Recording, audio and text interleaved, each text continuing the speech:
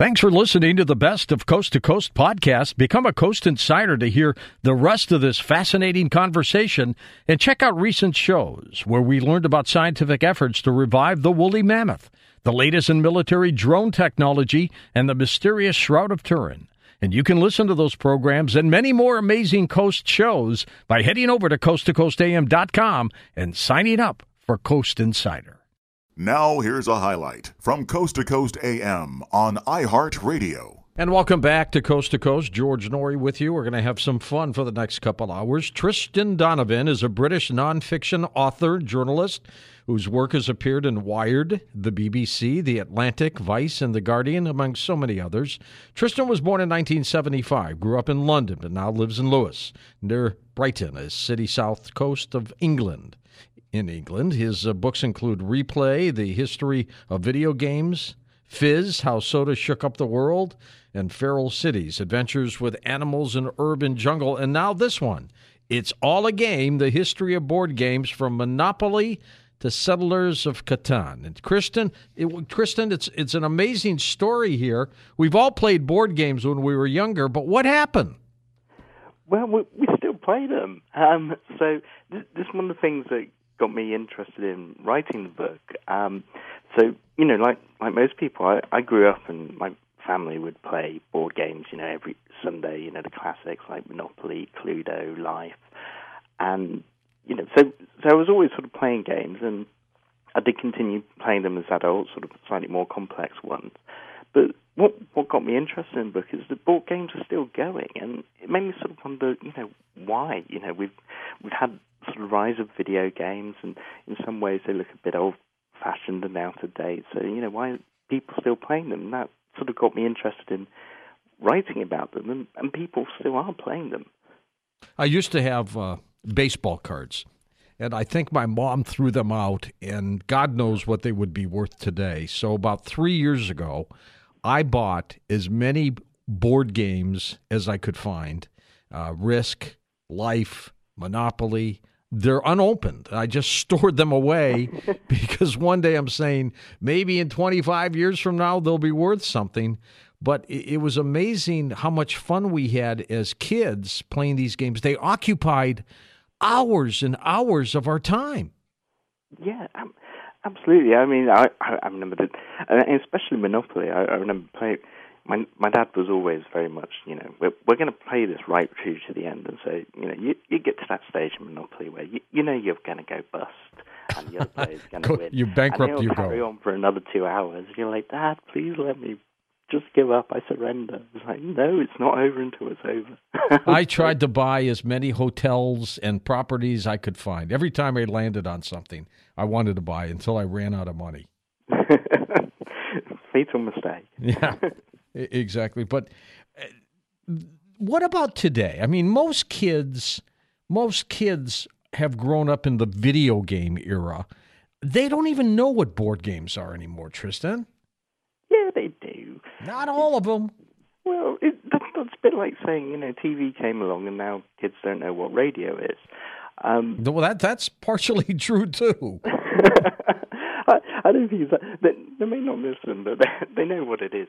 But the thing is, board games aren't coming back, and I guess what's been happening over the past 20 years is there's been, particularly among young adults, there's been a real interest in sort of a newer wave of games that have come through, games like Settlers of Catan, Ticket to Ride, and those have got people back into board games. And so what you're seeing, and pretty much every city in the US now has at least one board game cafe, and they sell coffee and food, but there are also places where people can go and rent a board game by the hour to play them with their friends. And this is the younger generation that's doing this. I'm in my 40s. This is I'll be relatively old going to these places. So at this point, so it's coming back that way with these sort of new games. And at the same time, sort of companies like Hasbro's sell all the kind of traditional games.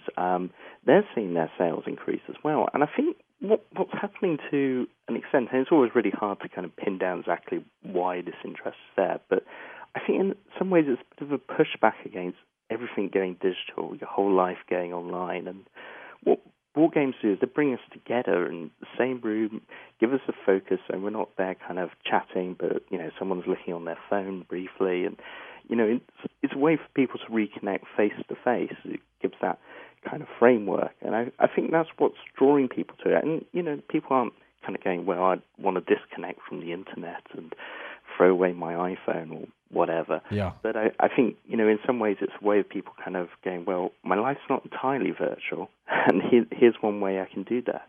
My little 10-year-old grandson is a little app kid when it comes to games. And, every time he comes over, he goes, Papa, download this for me. And, that's that era. The really younger kids are into video games and apps and things like that.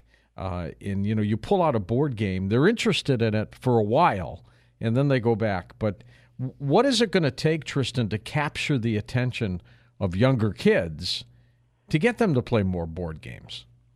I think, in a way, it's better games. So the video game industry has got a lot of money and spends a lot of time working out how to, for want of a better word, hook people on what they're playing. And so some of the older board games, like Monopoly, aren't really kind of competing with that in the same way anymore. One of the problems with Monopoly is people get chucked out of the game while they play it. So, you play for a while and then someone loses all their money and then it's like, well, what are you going to do? Go off, do the dishes or something? Yeah, exactly. You're not needed anymore. So newer games are tending to avoid that. They're not making it clear who's winning all the way through. So, there's that kind of mystery and tension. So I think these newer games are kind of helping kind of compete better through better game design. And there's also sort of cooperative games, which is something video games don't offer very much. They tend to be more competitive. So you have a board game like Pandemic, which is this relatively new game about, fighting disease around the world. And basically it's the players versus the game. Everyone's on the same side trying to defeat the random cards that are coming up. So I think those sort of offer a slightly different experience. So I think, probably today if you're going to get out Cluedo and go, hey kids, put down your app and play a game of Cluedo, and they'd be like, it's okay, but it's not the same as this app I've just downloaded. I loved Clue, and I also loved the game. You remember Stratego? Oh, I loved Stratego. Oh, that was a game you could just about even play against yourself, because if you moved all the other pieces to the other side and they're turned around, just so people get an idea, Stratego is a little battle game, and each little block that you have has a picture of a little soldier on it that the opponent can't see. It's facing the other way. You can see it, they can't. And it's got a numbered system. So like the general was number 1, and the colonel was number 2, the major was 3, and da-da-da-da-da. And the idea of the game was to capture the flag on the other side, and you could put little bombs around it, and only the minor, number 8, if I remember, could knock down one of those bombs to get to the flag. But whoever captured the flag first would win. But you could literally play that game by yourself because you just set them up on the other way, and you would move the pieces back towards you. You didn't know what you were moving, but it was a great game. I love that one. Yeah, it's a bit like sort of Battleships meets chess in a way. Yeah. It's like a fantastic game. What was the game where, and maybe it was called Operation, I'm not sure, where the lights went on when you did a little operation into a cartoon body, and if you took out little body parts, if you hit it the wrong way, was that called Operation? Do you remember that one? Yeah, that's Operation. So you had little tweezers and you'd get out, sort of the wishbone and things like that. And if you touched the sides, the nose would light up on them. It was good for your dexterity at a young age. Yeah, exactly. It's probably quite hard for me now. In those days, were board games in just about every family around the country, around the planet?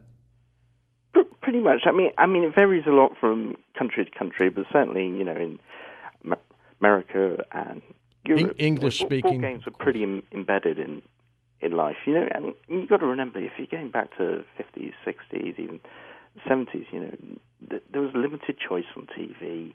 I don't know what it was like in the US, having not grown up there, but in the UK we had 3 channels when I was growing up, and they were turned off by midnight. So there wasn't, much competition in terms of entertainment as there is now. We didn't have kind of video cassette recorders or Netflix or anything like that. It was like, well, what are we going to do? We can watch our choice of 2 shows on TV, or we could play a game. And so, it was quite very popular then. What's the name of the game that was always on the inside, the other side of a checkerboard, where you play with dice? Backgammon. That's it. I never played that game. I just was never interested in that. But that's huge. A lot of people play that. Yeah, so that was one of the things I discovered while writing It's All a Game. So, like most people, it's like, yeah, there's that kind of weird triangle thing on the back of the chessboard. I don't really know what that's about. Doing the book, I actually finally sat down and to play backgammon, and it's a brilliant game. It is a brilliant game. I've seen people play it. I never did, but yeah, it's this real kind of nice balance between skill and luck, and it's a much better game than, say, checkers. But it sort of got this kind of image problem, really, where it got kind of associated with kind of, very kind of well-to-do people who didn't really kind of, it was an odd game to play and sort of never really catch on. But it had this kind of big boom in the 70s where all these sort of Playboy types got into it and started gambling insane amounts of money on it. I spoke to someone for the book who was one of these gamblers, and he told me about a game where the stake was $64,000, and this is in the 70s. My God, that's like $250,000 now on one game, and he wasn't playing the biggest bets. It was kind of crazy for during the 70s, but it's a game that sort of struggled to kind of keep up with times. People keep forgetting about it, or kind of go, it looks a bit weird, doesn't have squares, what are these triangles about? Favorite phrase in checkers? King me. What does that mean? I don't think I've heard that before. King. How did board games even start?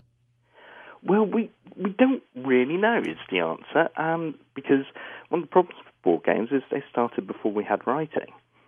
So if we go back, the earliest game we definitely know existed was this ancient Egyptian game called Senet, and there's some fragments of the board that seem to predate ancient Egypt. So, this goes back to, 3000 BC, thousands of years ago. So we know board games were being played then. We don't know what the rules were. No one wrote them down. They were only just inventing writing. So, board games have been with us for, as long as humanity can remember at this point. Listen to more Coast to Coast AM every weeknight at 1 a.m. Eastern, and go to coasttocoastam.com for more.